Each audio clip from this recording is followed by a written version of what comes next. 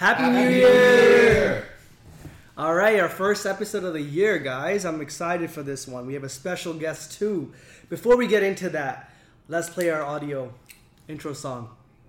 Your booty go ba ba ba. Yeah, I like it like that. Like it like that. She like it like that. She like what? She like it like that. She like it like that. She like it like that. She like what? She like it like that. All right. Catchy. Is it? You like it? Well, let me introduce our guest first. He is a journalist at a reputable news channel. He's also a games writer at a magazine. Movies as well, I think you said. Movies as well. Passively, that's what I remembered. He's verified on Twitter. Damn. And John Cena follows him. Holy so that's a cool fact. It's kind of a high bar, low bar at the same time. Welcome to the show, Clement. Thank you so much for having me. Cheers, bro. And a happy New Year to you. Happy New Year, too. Cheers, guys. Cheers. Cheers. And we have our usual suspects here. We're all on coffee right now. Yeah, not alcohol, yeah. We woke up at like 9 a.m. for this. So. We have Anil, Manak, Sid, and Deep.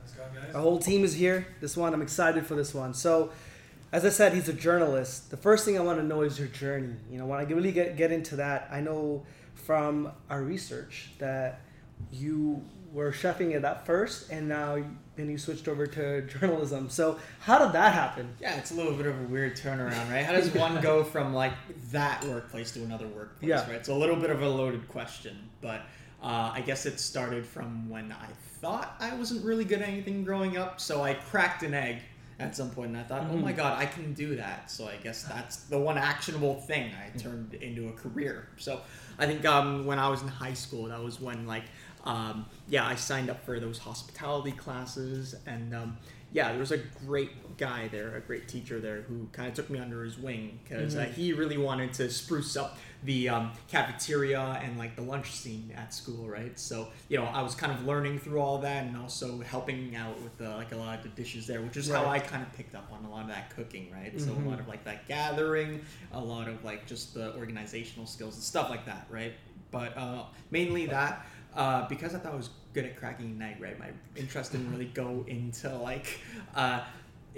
that deep passion of being a part of people's lives with food. At least that's what I told myself, right? So I learned that during like high school for a good 3-4 years, and then after that, when we had to go through that one phase where we had to figure out what we're doing for the rest of our lives, right? We're sitting with a guidance counselor, right?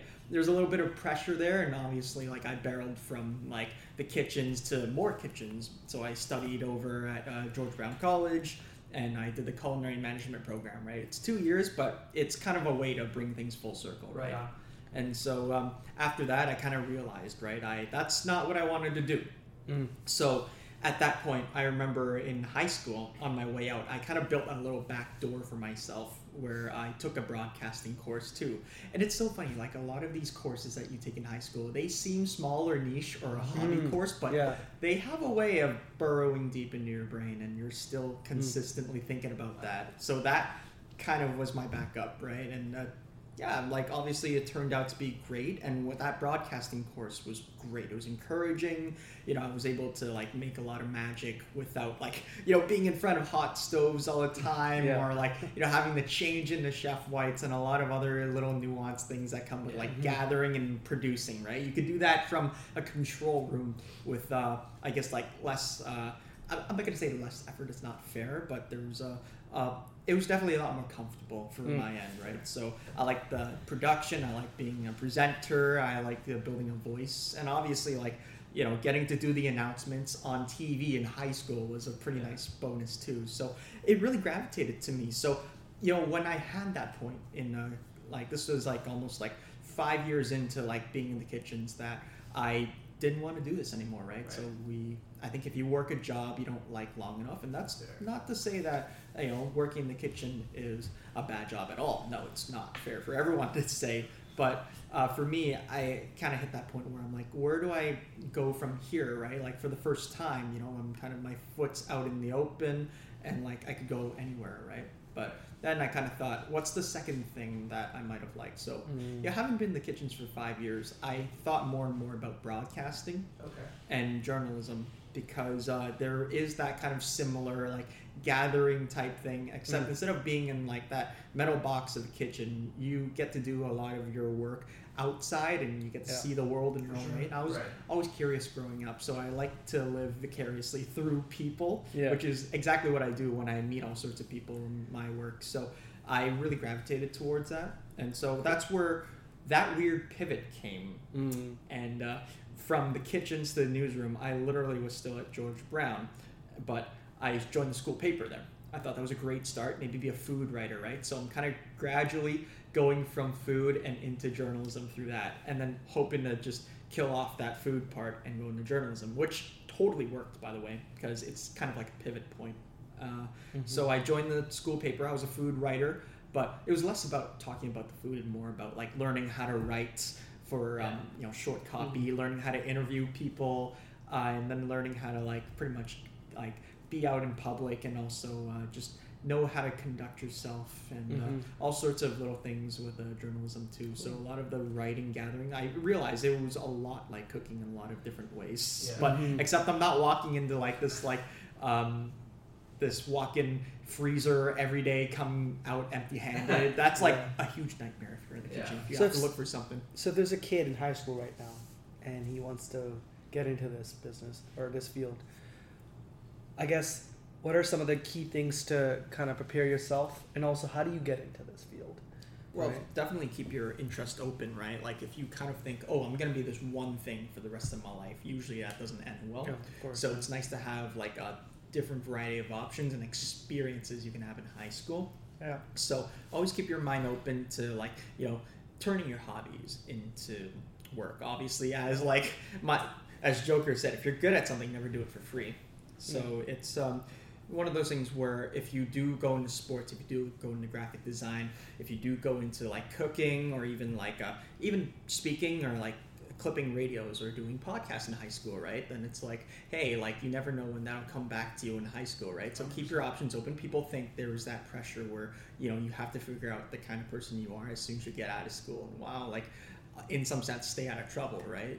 Some people have that one-track mind where as soon as they spend their whole lives towards this one career, and I guess like things don't work out, right? It's like, oh my God, you kind of hit a little bit of an existential crisis, and you're like, where do I go from here? Because you kind of spent a lot of your identity on that. But that's why it helps to have like, broadened horizons, and also like if you're in high school as well, that's your hotbed to like go back in time and like kind of figure out, hey, if this doesn't work, what else could work? So always having a backup was something that was ingrained in me too. Now to kind of talk, so specifically to journalism, how do you get into that? Because I know it's a very rare, I guess, career field to get into. So I'm just curious. I'll tell you, it's definitely an acquired taste.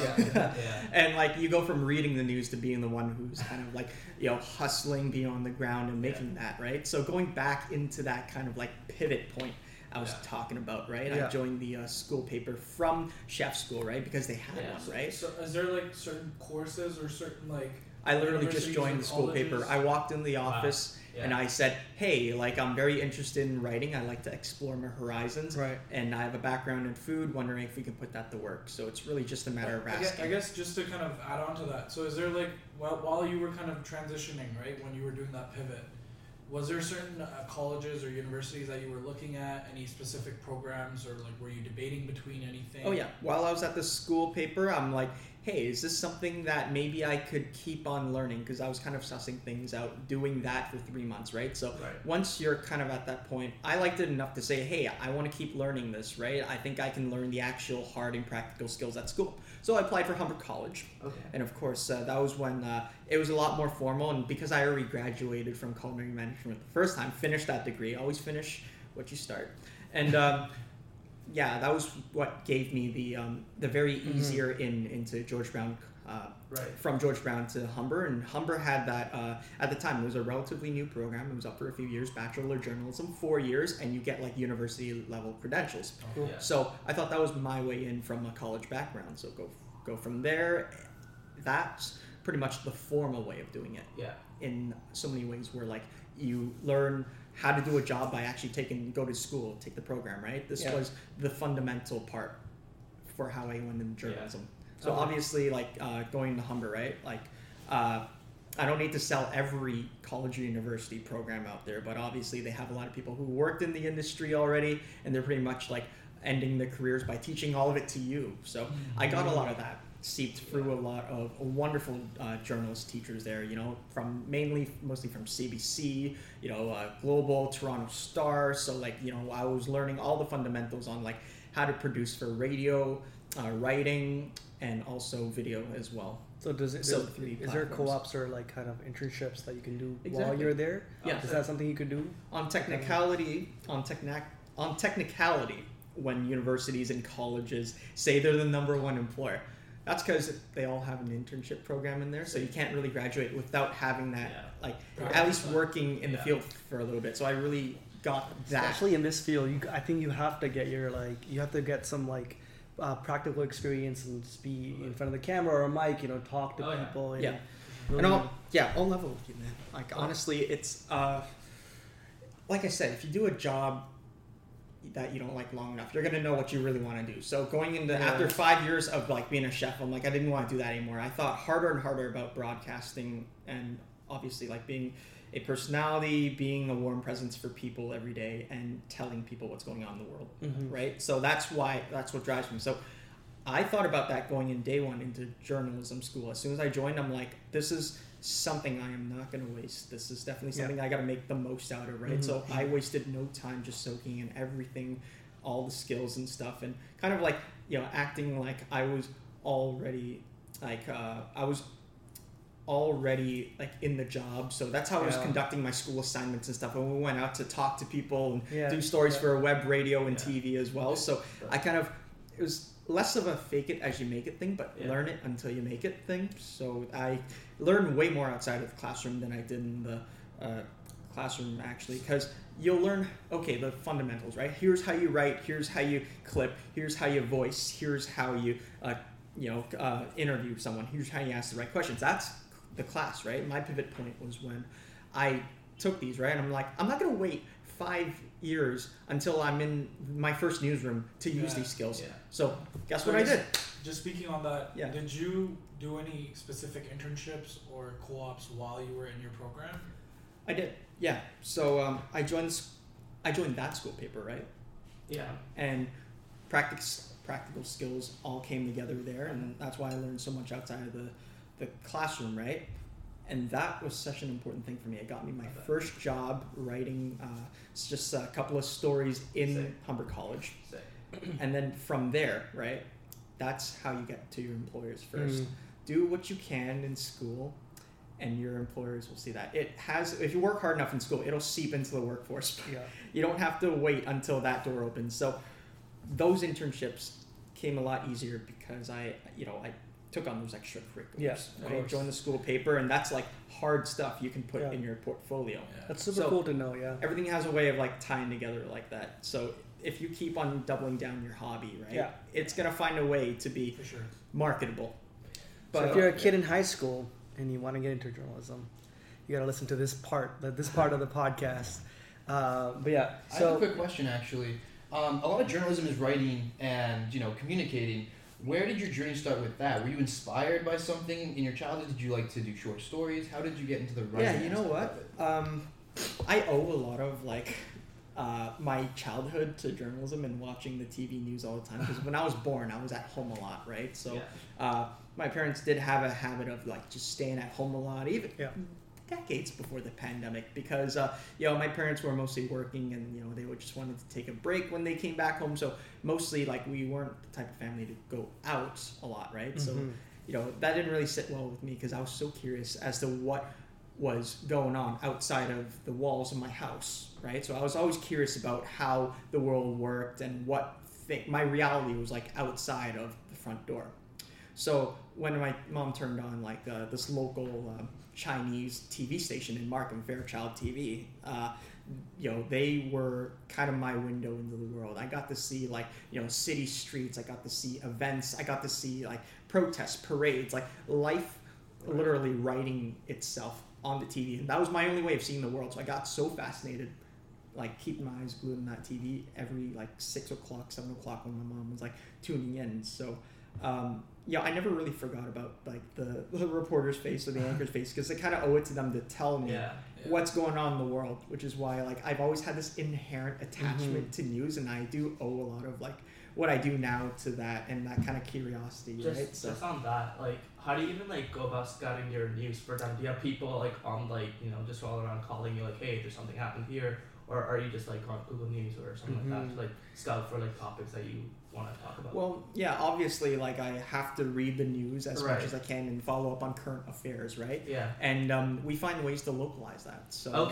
with the work I do in like a couple of newsrooms across the Ontario, it's like to generate ideas, we kind of look at different changes that could be happening. The world's a changing place, and people get left behind all the time, which is where we come in to kind of make these voices represented and heard. Yeah. So it could be as simple as like walking down the street and someone can't access Wheel-Trans because maybe the schedule's weird or something, right? Okay. So observations like that, or someone didn't get their garbage on Thursday and it's been happening for months on end. Or I'm speaking in a lot of anecdotes here, but there was one I did where it was as simple as going to the gym, figuring out why nobody was really around, and kind of just having a story to tell by going to different gym owners and talking to them about like what's going on, how do you kind of keep your New Year's resolution going. So there's a kind of a story in everything. I mean, not just gotta be curious.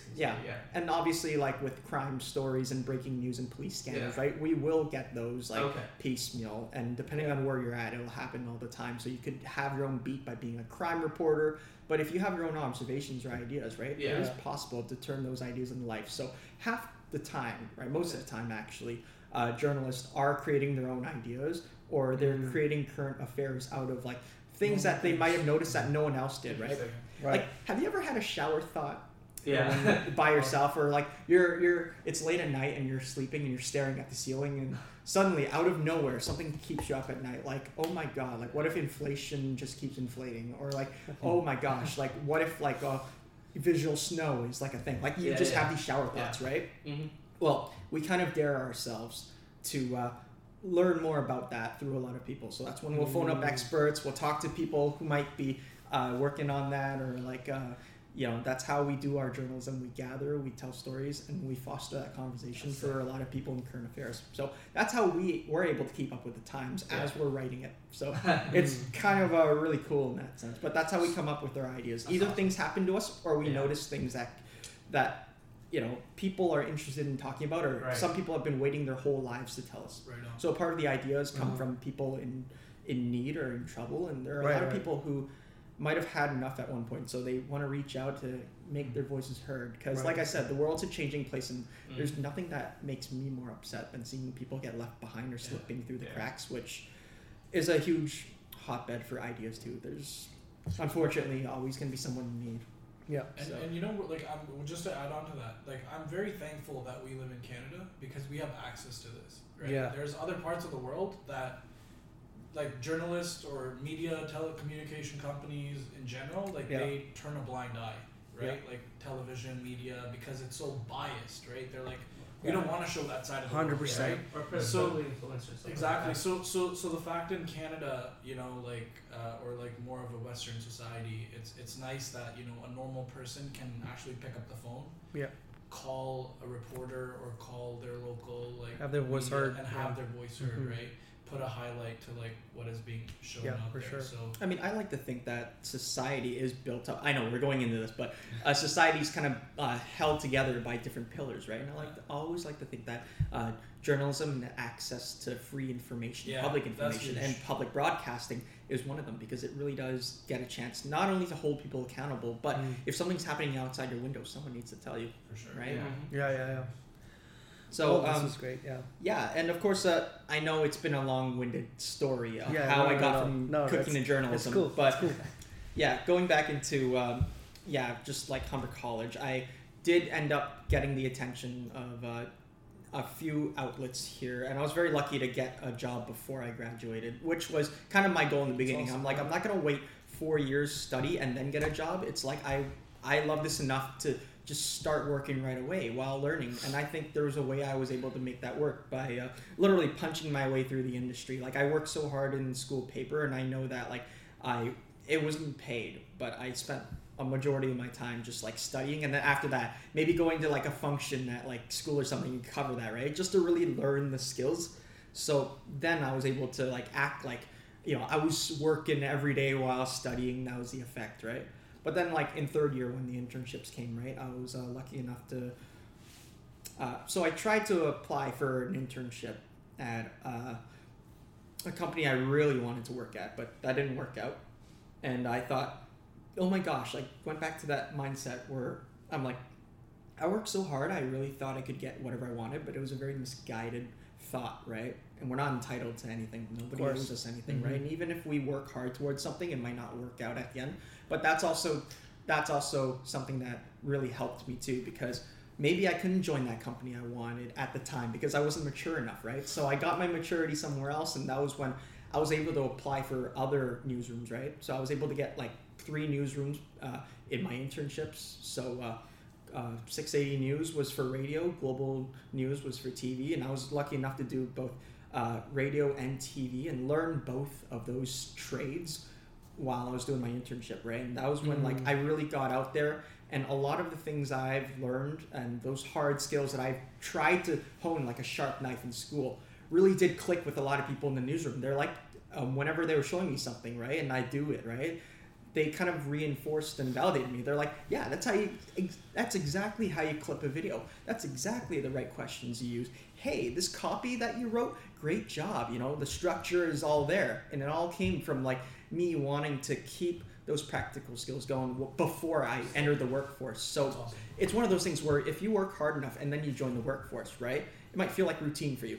The first day might feel like Tuesday for you. So that was the kind of effect. So in some ways, if you work hard enough, it will work out, right? You might not get the job, but once you do, right, everything will just fall into place. So it did when I ended up, working at like 680 News and Global News, which was a real crash course for both of them, right? And at the end of it, it's like, instead of graduating with like one internship, no, the effect really was I graduated not just George Brown College, but also Humber with like a handful of like different internships already in the belt. Yeah, and that's huge, right? Because when you are stepping outside of university, those experiences, like you said, like university joining clubs or joining, you know, like the school paper in your case, like that really helps you transition into the real life workforce.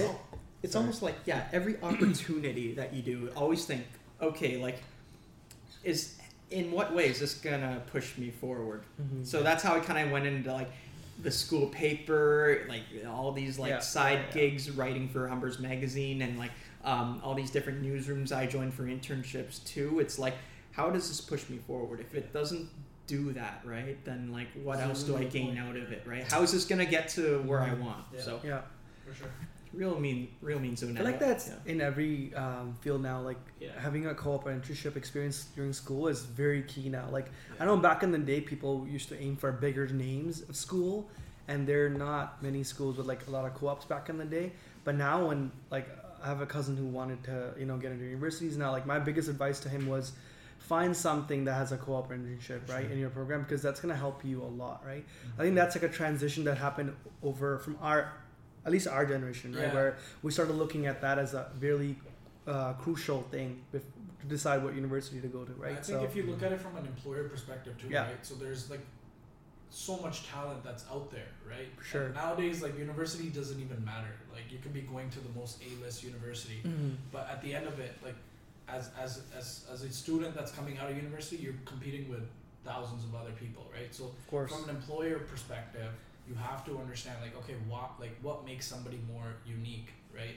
And that's where all these experiences come in, because those are things that could add value in more of a real life situation, right? I hate to say it, but you could take a 4-year Ivy League program for one job, and someone who went to college with 2 years can be living your dream life. For sure. Yeah, no, that's the way it is. The way it is, but it's also fair at the same time to each their own, right?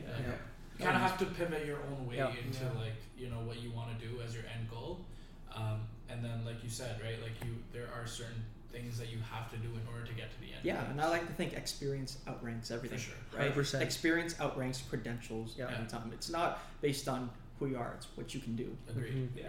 Yeah.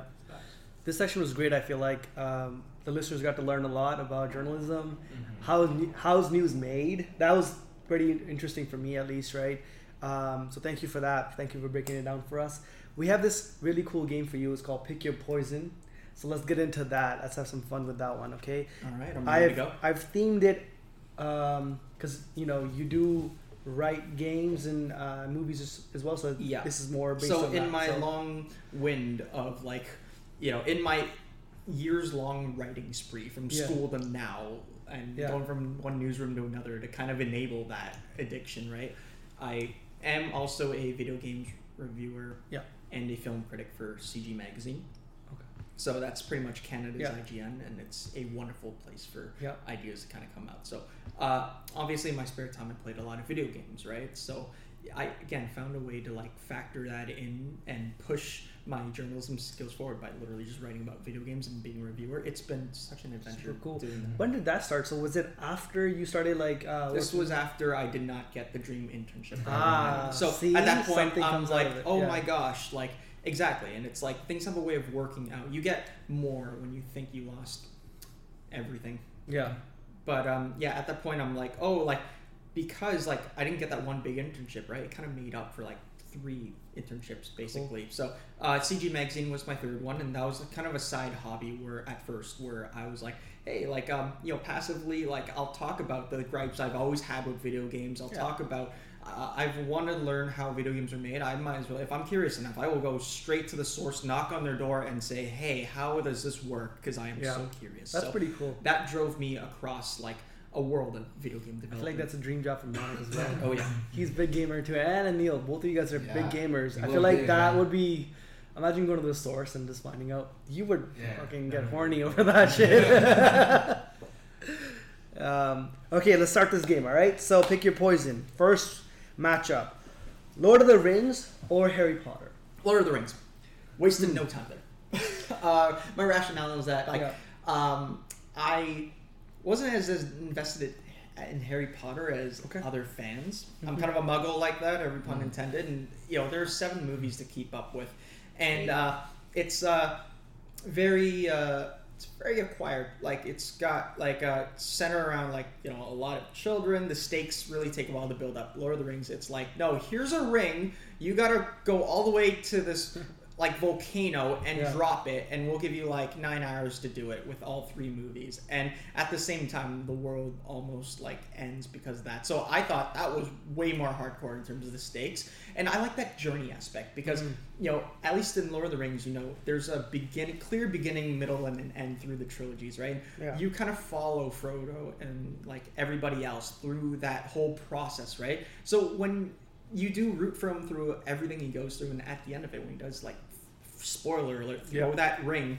into the fires of Mount Doom, it's he's done it, and you feel accomplished having been with him through every step of the way. So that's why I feel good about myself. Every time I rewatch Lord of the Rings, I did it for New Year's just in time. So when the clock hit midnight, what was it? Sauron exploded. So that was when exactly. If you watch it at a certain time, so I did it at 3 p.m. because it was 9 hours. So Extended editions?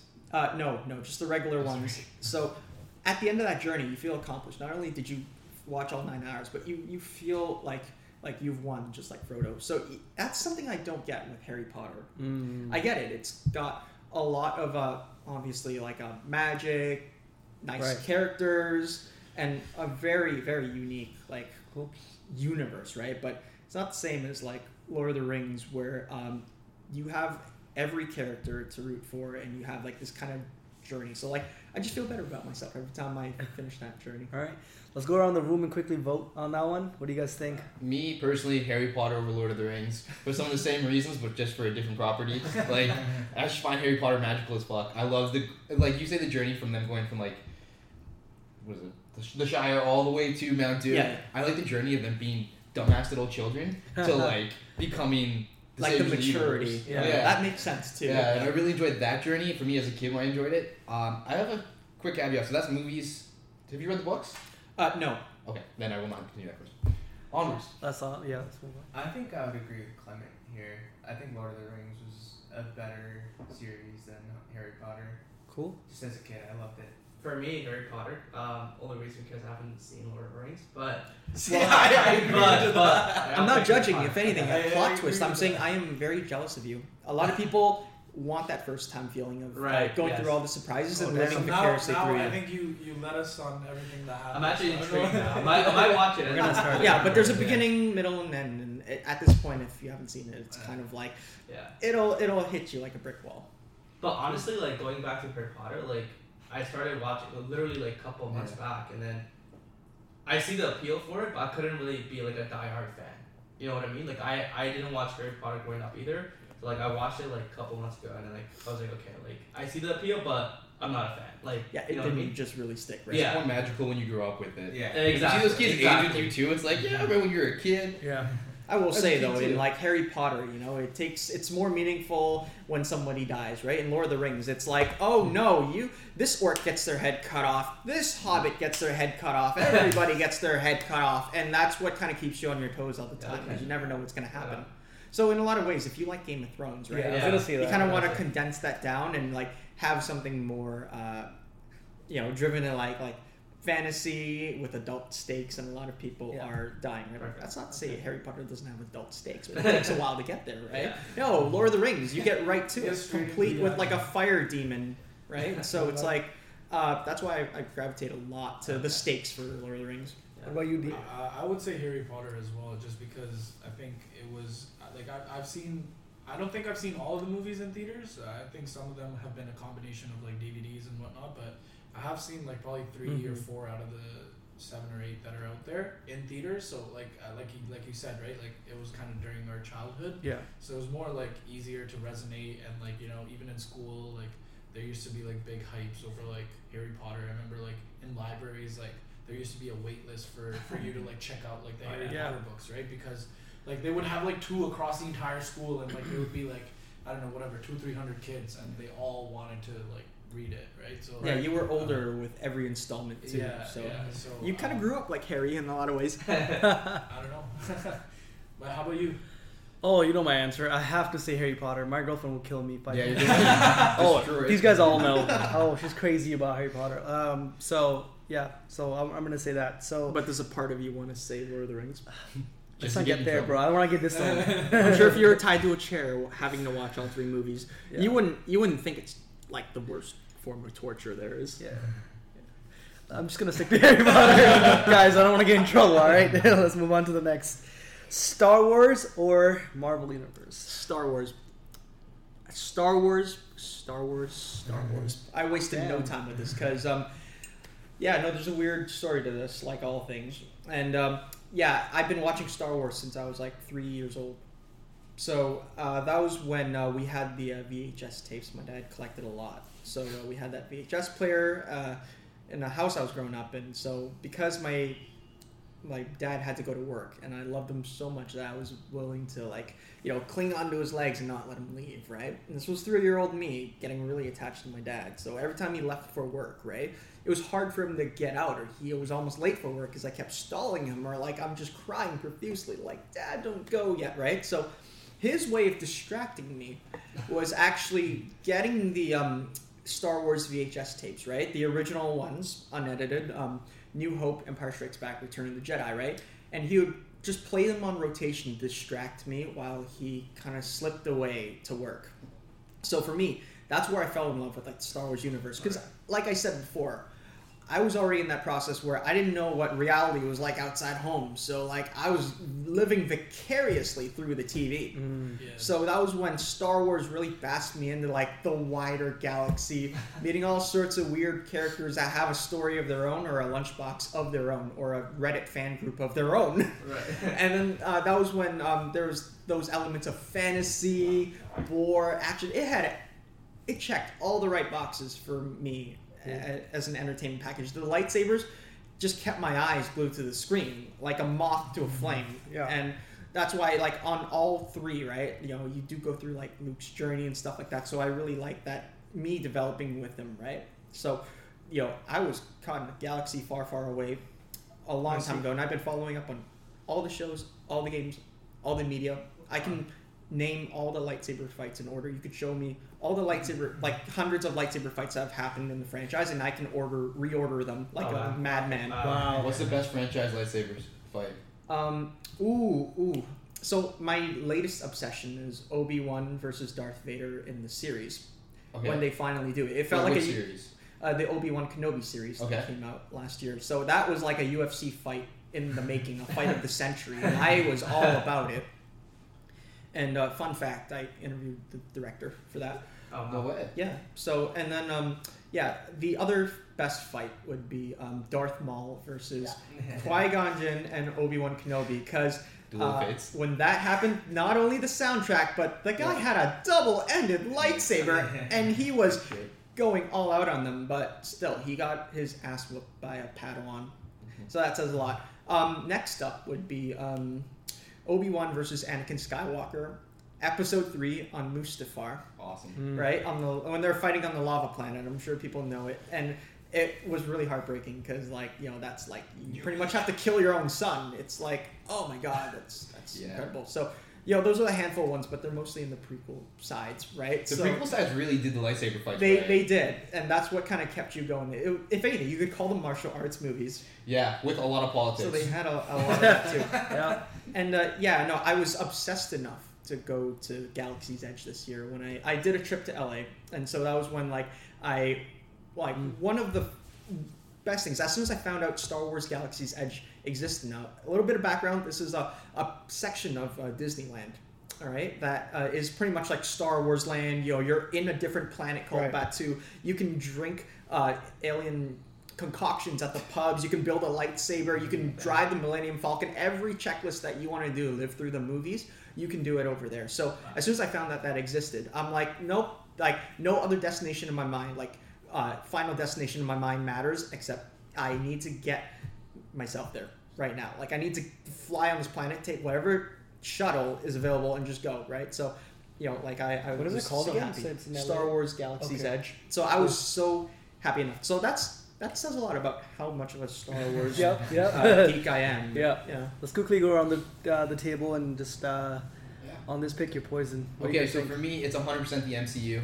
I love Star Wars. I have a very similar relationship with it growing up, but the MCU, and I'm specifically talking about the Infinity Saga. I'm still waiting on the new stuff, but like those 22, 23-ish movies, Avengers came out, I rewatched it. Age of Ultron came out, I rewatched it. Civil War came out, I rewatched it. I've rewatched them all, 22-ish movies, at least each of them, maybe at least 3 times, all the way through. Some of them I've seen like 10 plus. That shit is just crack for me. It's so good. So I will watch the Infinity Saga again from beginning to end right now. If you put me in front of a TV, tie me to a chair, no complaints. But yeah. I'll agree with the Neil. I like the MCU more. I love Star Wars as a kid as well. I had like a lightsaber, used to go around with that, but I haven't really kept up with the new stuff. And versus Marvel, where I'm keeping up with everything. So I would say Marvel. Okay. Similar to me, Marvel. Like I had to do like a full rundown from like the phase 1 to like the phase 4. I haven't caught up with the new stuff yet, but Marvel for me. Yeah, same thing. I think MCU series all the way. I'm not big into Star Wars, although I did see one movie, but I had no idea of like what context was going on. So yeah, it's very acquired, right? In the Star Wars movies, you got to remember the original trilogy came out through like the 60s. The original trilogy came out throughout the the early 80s, right? So at the time, the production value doesn't really click well with a lot of viewers here who are looking for like more CGI, but not just better graphics, cinematography, and things that'll really keep your eyes peeled. So back then, like the original trilogy is something that's more acquired, but I will say it's like Star Wars is harder to keep up with only because you have to go through like almost half a century of like stuff at this point, right? And the MCU, people kind of grew up along with it. It's easy to follow with every new installment, right? It's not like Star Wars where like it's been there, but I got to go back in time, right? Here you're kind of like growing up with like all the superheroes that you kind of stand, right? So it's its own universe and its own. We're just living in it. Star Wars is kind of like separate from all that, right? But because they're starting to do more, like you said, like more TV shows, and they're kind of going into that their own MCU side of things, right? It's kind of harder to keep up with too. Because you, again, have to go through that hurdle of like traveling back in time, watching like episodes 4, 5, 6, and then before you get caught up. MCU, it's like you already know because you like were breathing every moment of it. Wait, I have a last Star Wars quick question. If you had to do a full 9 episode rewatch, what's your order? Okay, well, we are going with the machete order here, ladies and gentlemen. So the machete order, instead of watching it 1, 2, 3, 4, 5, 6, 7, 8, 9, right? No, there's a certain plot to it. I'm not going to go into it, but it's like you start off with 1, 2, 3, right? Mm-hmm. I'll throw in Rogue One in there because it's Rogue really One's good. sick. I'll throw in Rogue One in there. It's worthy. And then so I'll throw in, just episodes 1, 2, 3, right? Actually, no. Let's rewind a little bit. The machete order is basically a more narrative way of doing Star Wars. So you start with the original trilogy, right? You're dropped into this galaxy that's like taken over. You don't know what's going on, right? There's so many things being thrown at you, right? 4, 5, 6. So then after you go through that, right? So you watch episode 4, then you watch episode 5, right? And when that plot twist happens, for a lot of people who haven't seen Star Wars, when that big plot twist happens, right? That's when you kind of go back. It's like, now you got to figure out what happened. Why did the universe get so screwed up? 1, 2, 3, explain that. So then you watch episode 4, 5, then you go 1, 2, 3, right? Now you're like all caught up with the events. Like it's kind of like the prequel trilogies are a big flashback, and you're finally getting into that. So now you're full circle. You're ready for episode 6, pretty much the last episode at the time, right? You're like, now I understand. Now we're ready to go to the last step where like the galaxy gets saved and stuff. So you watch episode 6.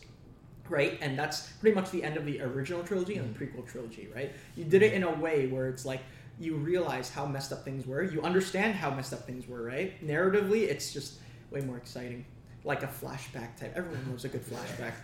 So then you kind of you're like Luke, right? Now you understand. You're going through the final step with him in episode 6. Galaxy gets saved. Spoiler alert. And then that's when you do the sequel trilogy, right? Like totally leave that kind of world behind for a little bit. Yeah. And you start fresh. So Force Awakens, episode 7, Last Jedi, episode 8, and then Rise of Skywalker, episode 9. So it's like, it's a very clean way of doing it, but you'll remember it a lot better. It's an interesting order. It's very unconventional. That's the machete way of doing it. What about you, Abhi? MCU for me as well. Yeah. I don't know, just both of them. I did tip my toes in both of them, but not like crazy. Like I haven't watched all of it, both sides, so I would say MCU for me at least. Next one, The Office or Friends? Ooh, I'll have to say The Office. I mean, these are both niche shows too. I personally haven't seen Friends, right? And that's completely fine, right?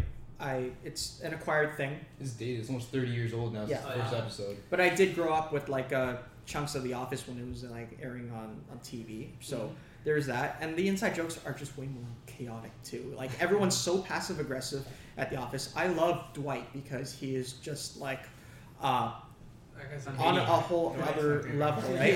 And it's funny, like underneath all the professional shades in every different episode, you'll see like the weirdest sides of each of the cast, right? And like the show has a way of bringing out like just how great the workplace comedy can be. I'm pretty sure it like helped like pioneer the franchise too. So, and like Steve Carell is like a national treasure.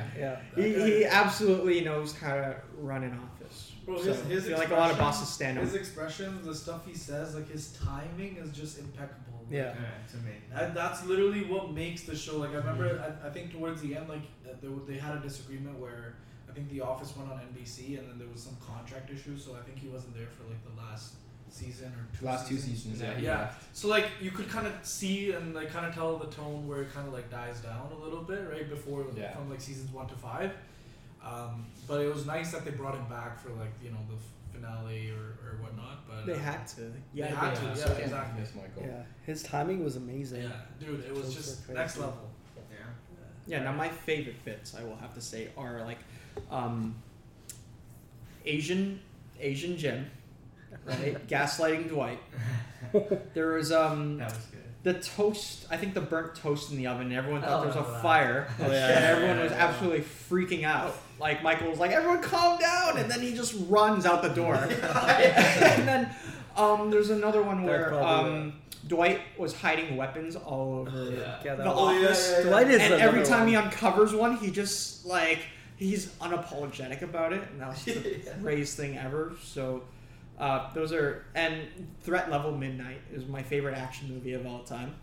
So like we had like like Michael Scott trying to be like James Bond. He films like the cringiest like 20-minute thing, which is the full thing's on YouTube. If you want to waste 20 minutes of your life, go watch that. But that was when I think Jim was also Golden Face. So like he was sitting there with a gun, and guess what? Years later, he's Jack Ryan now. Nothing was the same ever since Jim left The Office. What about you, Neil? Me, definitely The Office. I mean, there's so much I could say. I'm going to plug our sitcom episode because if you really want to get into it, we kind of fight a bit about it there. Yeah. But I love The Office. Friends it had its time, it had its place. I think I've moved past it. I loved it when I watched it. I don't regret ever watching it, but The Office, in my opinion, is just better. I completely agree. I love The Office. No, I would say Friends. Hold up. I remember in our I remember episode, this, you guys freaking voted for Friends, and I was the only one rooting for The Office to win it all. No, the Friends got kicked out earlier. Did it? Yeah. This was a round robin, I remember. Yeah. Like where there was I think Dude, we did a bracket Yeah. of all the sitcoms, and they were like, dude, Like this a is huge good. competition bracket, right? Yeah. This is what we do in the That show. was a flashback. A new guest That was a shows good up, they break flashback. cycles. That's what we do. Yeah. We just broke the Friends cycle for The Office. So Office for you, Yeah. Office for you, Office. Office for you, and Friends for me. I've like watched Friends more than The Office. Like there's time where I exclusively was watching the Friends. So that's for me. Office for me. By the time I got into Friends, I think they took it off Netflix. So unfortunately, I didn't Dude, get to watch that. The Office, But The Office for sure, hands down, man. Like that's Super probably one funny. of the most greatest shows. Dude, you know what's more funny? There's like an Indian version of it too. Yeah. There's Oh like yeah, I've seen that. Yeah. It's hilarious. They're just basically it's the same script, everything. It's just the characters are more. It's more just like all it's these more bozos yeah, living yeah. together are kind of just hanging out. yeah. Like, more of But a it- nuance in it. but yeah. it was Like the way they dress up, like it's their similar. appearance The is very, behavior very and stuff like similar. that too. So Like it's fun. really over. Are we talking over the top? Yeah. But Yeah, it, like, they're that's still what it playing the same characters Yeah, though. yeah. So like, it's that's like really for instance, cool. like Dwight, like it'll be in the same getup, like the glasses, like pretty much everything is like Yeah. very similar. Yeah. okay. Next one: Fast and Furious or Mission Impossible.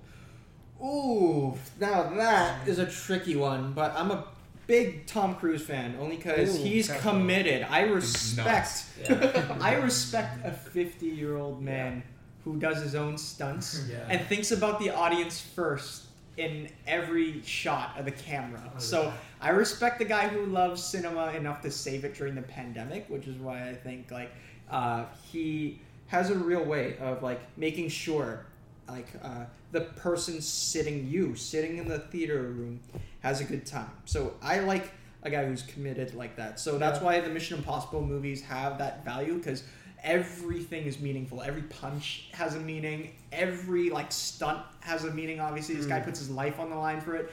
And it's less. People are smarter now going into these movies, thinking it's less about the plot and more about what this madman does Oh, for 100%. entertainment, right? Oh, yeah. And that's something you don't get out of the Fast and Furious movies, where like Yeah. they got cars, they got family, they got a lot of people, right? And I do dig this franchise, right?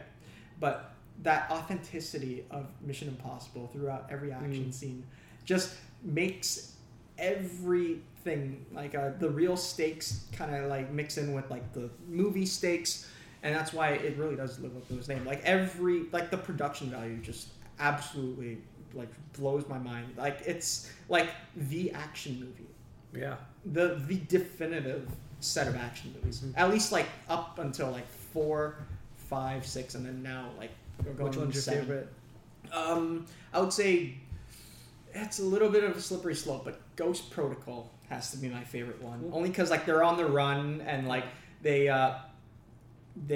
not only are they on the run, but they do a lot more with less in that one. In like 5 and 6, right? Like they got all these like fast cars, they got more gadgets. They can get the job done, right? But the stunt of like climbing the Burj Khalifa. Absolutely slipped off my mind. And when he looks behind him, and I was lucky enough to see this in IMAX, where like we're over his shoulder, he turns around, there's like that giant sandstorm coming at you. That was such a great action set piece. And then afterwards, they have a whole chase throughout like Dubai, which was probably one of my favorite things. And yeah, just one of my favorite stunts from that movie. Like just Ghost Protocol has to be up there. Oh, okay. What about you? Let's go All around right, the table. so Mission Impossible v Fast and Furious. Okay, for me, I love Fast and Furious up until like Fast 5, and then I don't give a I agree. fuck. I agree. I don't care at all after I that. was gonna say, yeah. So, I agree with that. and Mission Impossible is just consistently good all the way through, in my opinion. When you see the action Madman, I like the plots. I like how they do have some self-referential callbacks, and if you watch them beginning to end, there is some nice tie-in to each other, and the characters are so good. I just find Mission Impossible to be so much better all the way through. Also, everyone in Fast and Furious can't fucking die anymore, so who cares? Like, they just start chucking him into space, put him in submarines. You think he's dead? He fell down in a construction building? No, he's alive. How? Shows up at Who the knows? family barbecue. Yeah, I can't fuck with that anymore. I'm done. I agree, man. I agree with Neil. I think the first few Fast and Furious movies were good, but then I just stopped watching them, honestly. That just lost its identity, Yeah. right? They really need to reboot it where it's like back to street racing, right? Yeah. True. So imagine like a series where like Dom's son, and I've given this some thought. If I was gonna write a screenplay, Dom's son is a teenager. Years later, he ends up going to street racing, and his dad has to use his government connections to get him out of trouble. But it's like then his son kind of discovers who his dad was, and then like that's how it can go great from there with street racing. But Yeah. like when the Fast movies kind of lost that nitrous and like the waving flags and like just like people like would spray paint can bottles in true thousands fashion. It's like you lose that identity. You take that away, you just get like a worse version of Mission Impossible. I think my best highlight from Fast and Furious was the Tokyo Drift spin-off. I love Tokyo. That like whole the way they like portrayed him coming back, Yeah. like that whole thing, that was like pretty cool to see, and how that movie came out before some of the other ones, right? So like they were pretty like they were thinking in advance, because Tokyo because it was a spin-off, right? Like where that movie didn't have anything to do with kind of like the main characters, Yeah. right? So people were like just left guessing on like what's really happening, like who is this person, like what does he bring to like the I'm the sure a rest lot the of people franchise, years right? later got closure on that, Yeah. right? Imagine in the theater Yeah, that was you're much like, needed. the past like 10 years I was led to believe, but it's all a lie now. So that retcon was really nice. Yeah, like as someone everybody, Mission Impossible. I've seen like I'm a huge Tom Cruise fan. Like I've watched Right. all these movies back to back. Nice. Yeah.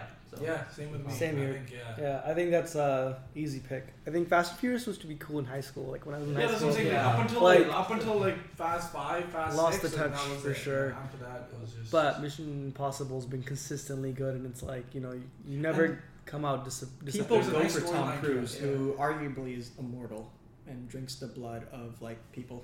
But yeah. Whoa. He's a Scientologist. What? You don't know what the fuck's going on there. But do you guys remember the time like or high school or middle school they used like the Mission Impossible like the title song to run into the hallways in the to run morning. around Yeah, the yeah, yeah. hall- Otherwise, you would morning, have to pay yeah. a fine or something. Oh, yeah, yeah. that's all Yeah. there. Yeah. Random question: have you guys ever watched the original Mission Impossible? Like it's Yeah. based on an Like old the school series, TV right? show that's from like Yeah. the 80s. Yeah. That my dad was obsessed with that. He had like 6 seasons of it. I grew up watching that old school shit. Yeah. If you guys like Mission Impossible, go back and watch some of this old crap. Like Damn. it's ridiculous. Got to see how these old guys did it, Show they how were it's done. badass. Show Tom Cruise how it's done. Some of those episodes, you're like, Tom Cruise ain't got nothing on his What was it? fuckers. That's it.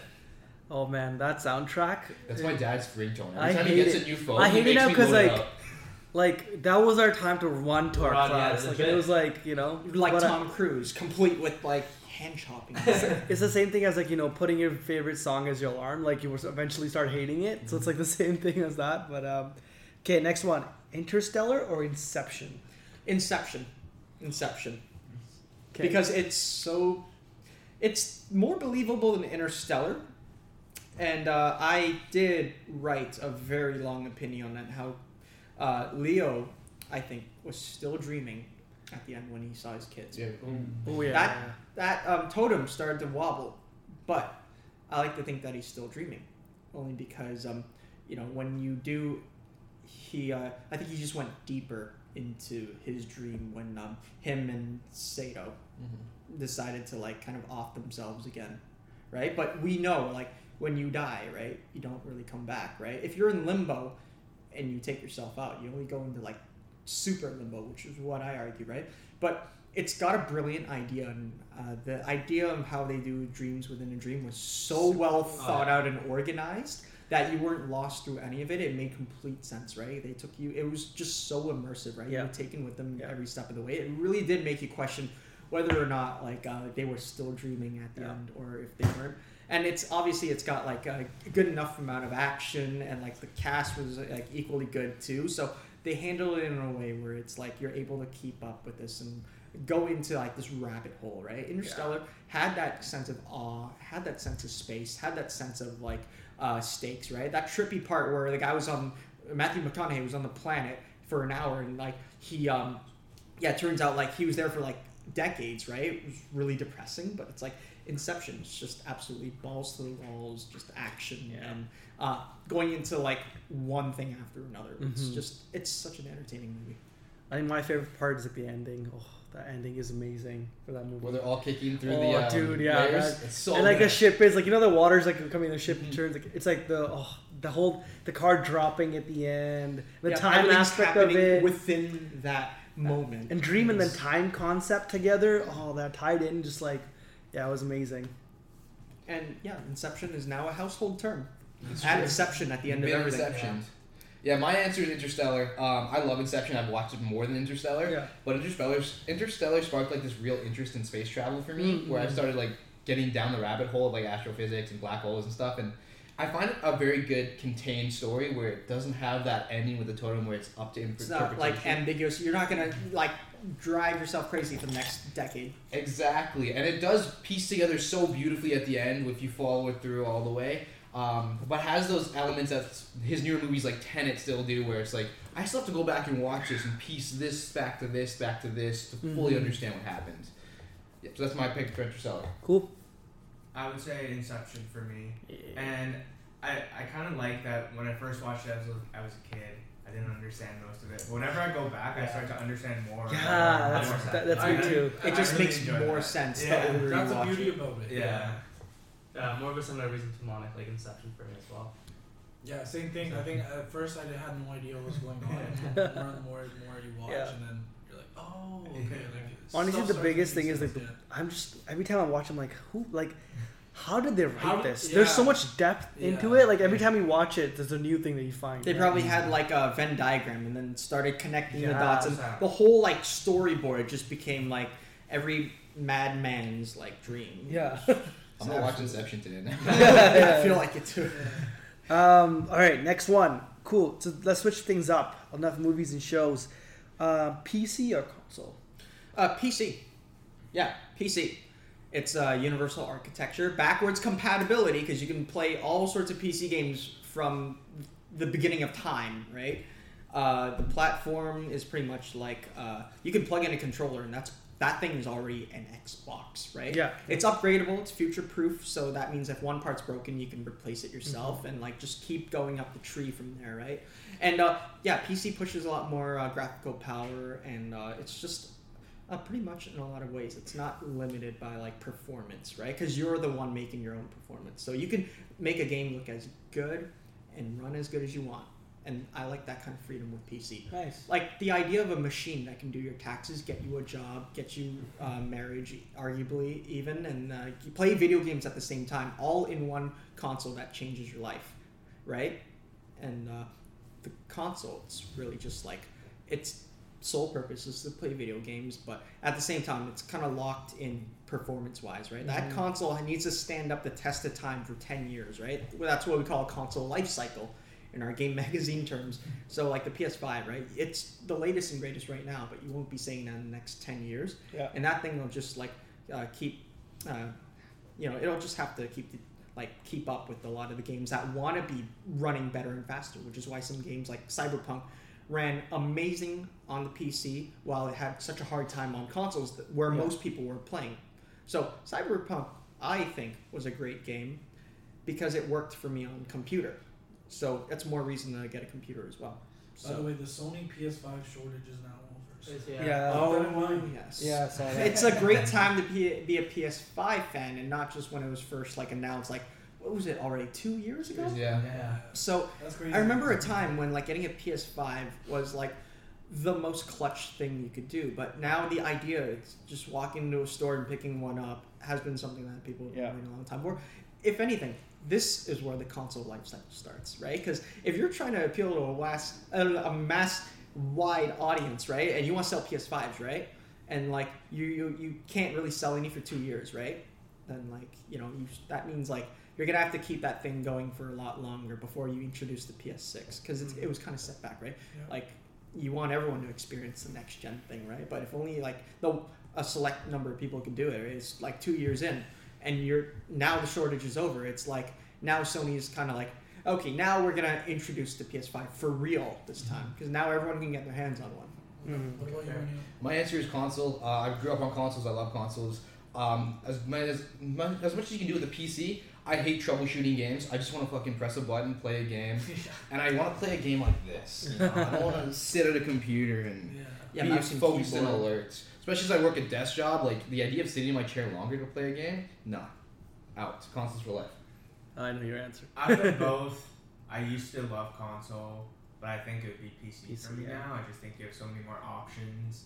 You can get an emulator on PC if you want to play old games. And just like Clement said, you can play every game that's come out on PC. You're a big PC guy now. Yeah, like, seeing that, for sure. Yeah, and to kind of blow your mind a little bit, right?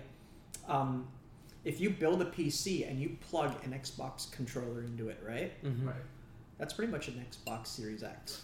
Yeah, because the Game Pass and everything's on there. Exactly. So that's already your next. For me, like I just grew up like playing on console as Yeah. well. So like I've just always been in console. So console for me. I have both, but honestly, I gotta say console just because like nowadays, like there's certain games that are cross-gen, and then there's certain that are like only console to console, and like not that many people play like sport PC games. Like not it's uncommon for people to buy like 2K on PC, right? Yeah. Usually it's on console, so. I like my console because it's like kind of segregated. Your PC's kind of. I usually do it for like productive work, and then just have like games on my console. Because storage, you gotta take in consideration now, like because of all these graphics and everything. Like with all these SSDs and whatnot, like games take up massive amount of storage, right? Yeah. Whereas like if you have a console just dedicated for like gaming, like you kind of You don't really have that bloat. Yeah. Which is why, like, at least in my PC, right, I like to have separate drives. There's the one for Windows, there's the one for like work, and then there's one for games. And it's like, and you kind of do that, right? That's something you can do that you can't really do with like PS5. So no, you gotta buy. Where were you? I'll say console because like I've never been that big of a gamer anyway, so like it's more of a casual thing. So just like Anil said, it's easy to just kind of do that. I find people that are really into gaming, they prefer PC over console. So and like I guess I never had. This is weird. I just realized this as we're talking about this. I've never had a PC. I've always had like laptops and like a console. I don't know why. I know you're a big PC guy. I saw you building one, right? I was gonna ask you about that. So in my spare time, right, I like to take apart things and put them back together because I'm weird like that. So PC was a great thing, and when the PC, I like PCs over consoles, is because you have more attachment, right? You're literally you're creating this thing that can take care of you. Like if anything, you're building something of an investment for yourself, right? So the PCs are kind of like consoles that take care of you. Like I said, it does your taxes, gets you jobs, like it can do a little bit of everything too. Yeah. Okay. Last one. Okay. Xbox or PS5 or Nintendo. PlayStation. Sorry. Yeah. I would PlayStation. say. Yeah. I'd say PlayStation. Yeah.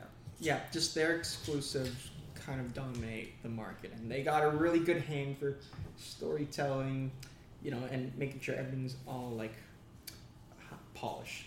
Yeah.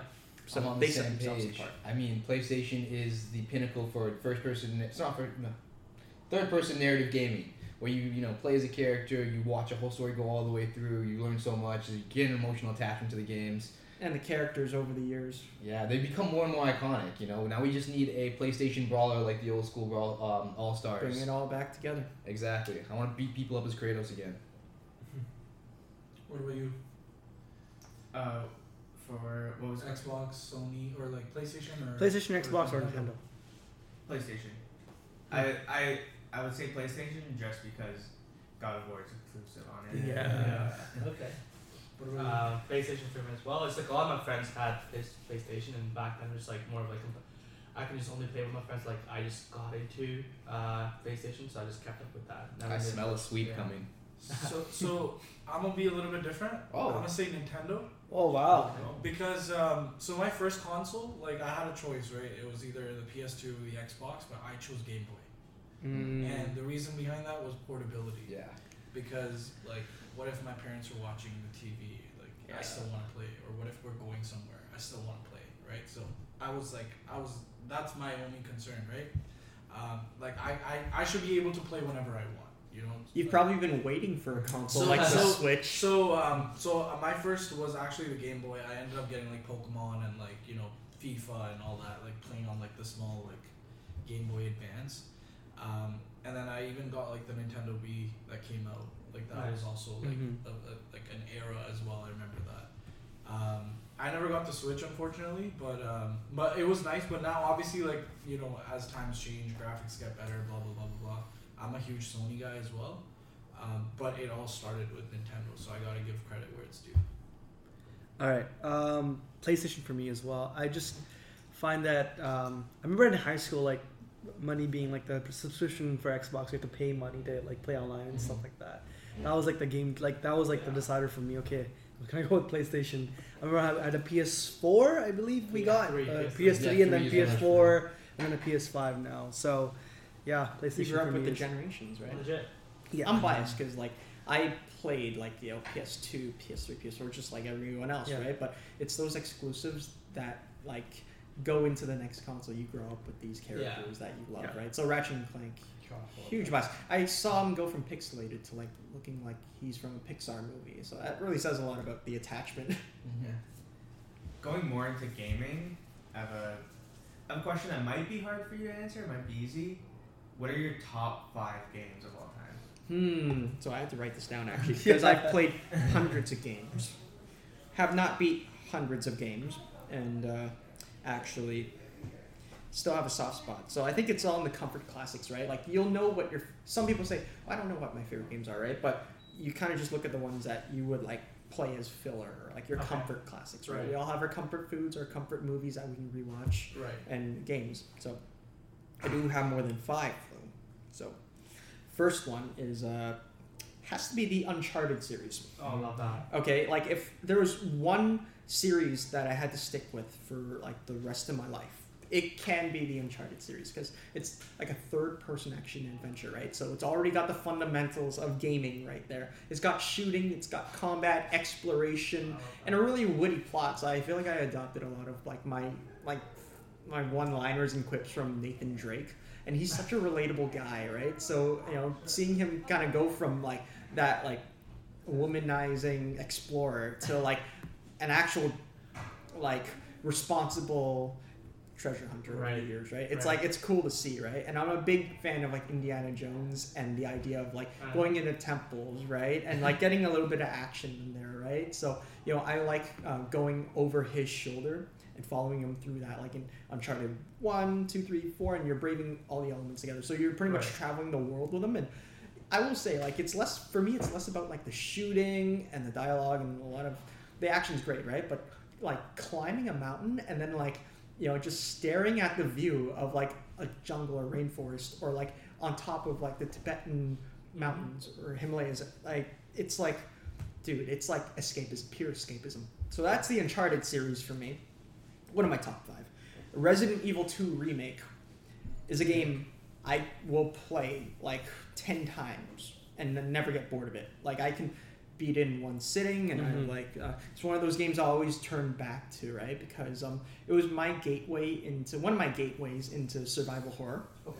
Because I kind of thought, okay, like at first, like I didn't like to be scared by games, but this game had a way of like making it fun to be scared at the same time. So I like the idea of like it's a zombie game, right? Resident Evil 2 Remake, but it's also like Resident Evil 2 is considered one of the greatest like survival horror games ever created when it came out on like the PlayStation, and that was because like it was your traditional zombie game, but at the same time it had so many like fun layers, thrills, and action. So the remake, right, was my way of playing Resident Evil 2 for the first time. I never played the original Resident Evil 2, so shame on me.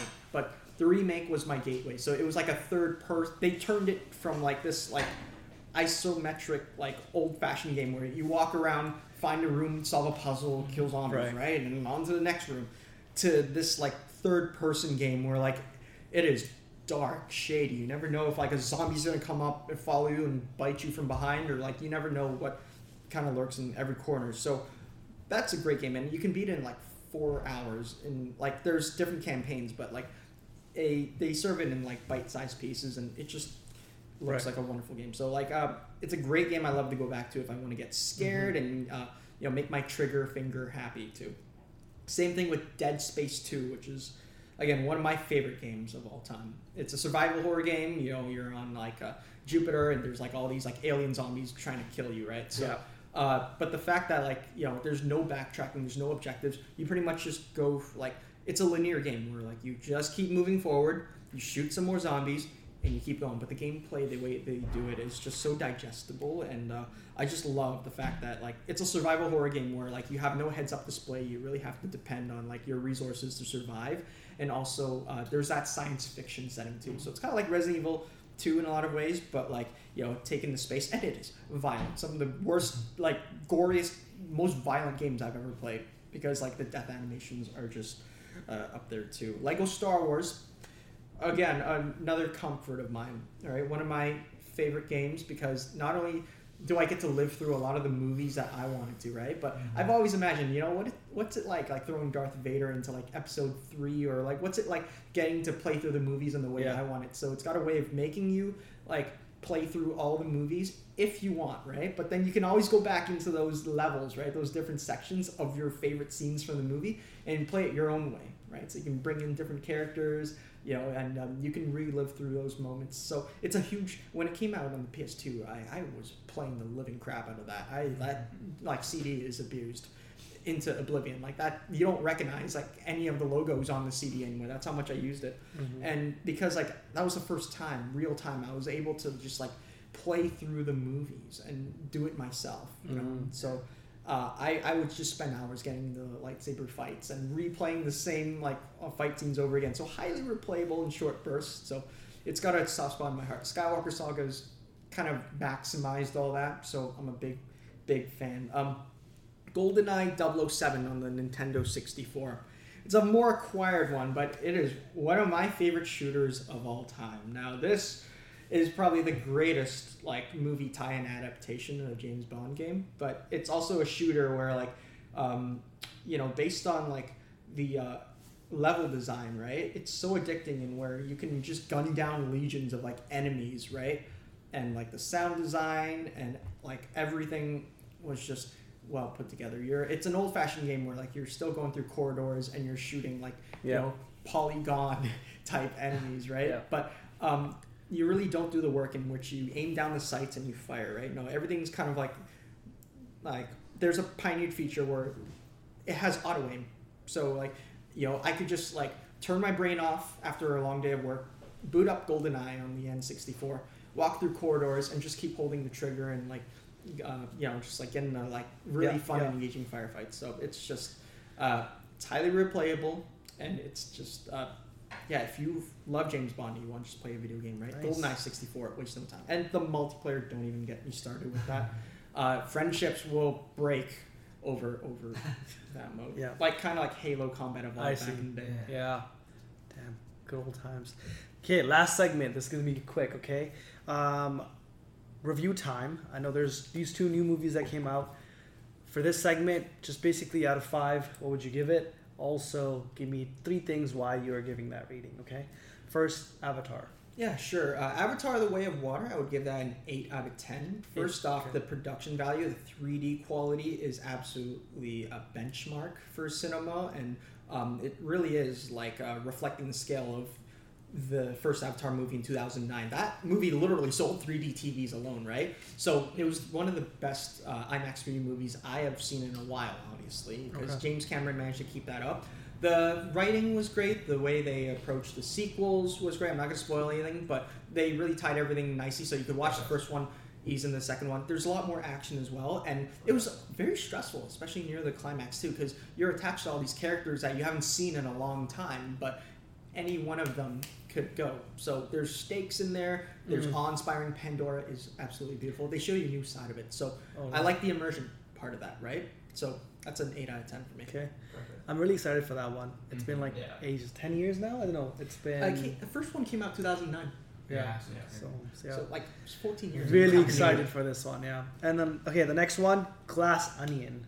Glass Onion. Murder 10 out of Mystery. 10, man. 10 out of Oh, 10? yeah. 5 out of Wow. 5, only because it is got such chaotic writing. It is clever the way they do the whodunit thing, because you really Yeah. are on your toes thinking like, like who's the culprit, who's going to be off the board next, and the way they tie all those motivations in a really stupid way at the end. Yeah. Kind of just gives you a lot of plot twists. Daniel Craig is a national treasure, right? So it was cool to get to know more about like Benoit Blanc, and then all these like eccentric characters that are just like pulling you into their own like version of stupidity. Right. So it's fun to see all these like characters like interact with each other, Do right? you think it's better than the first one, or? Oh, I think it's better than the first one. Okay. Yeah, and like the humor is just so intelligently written.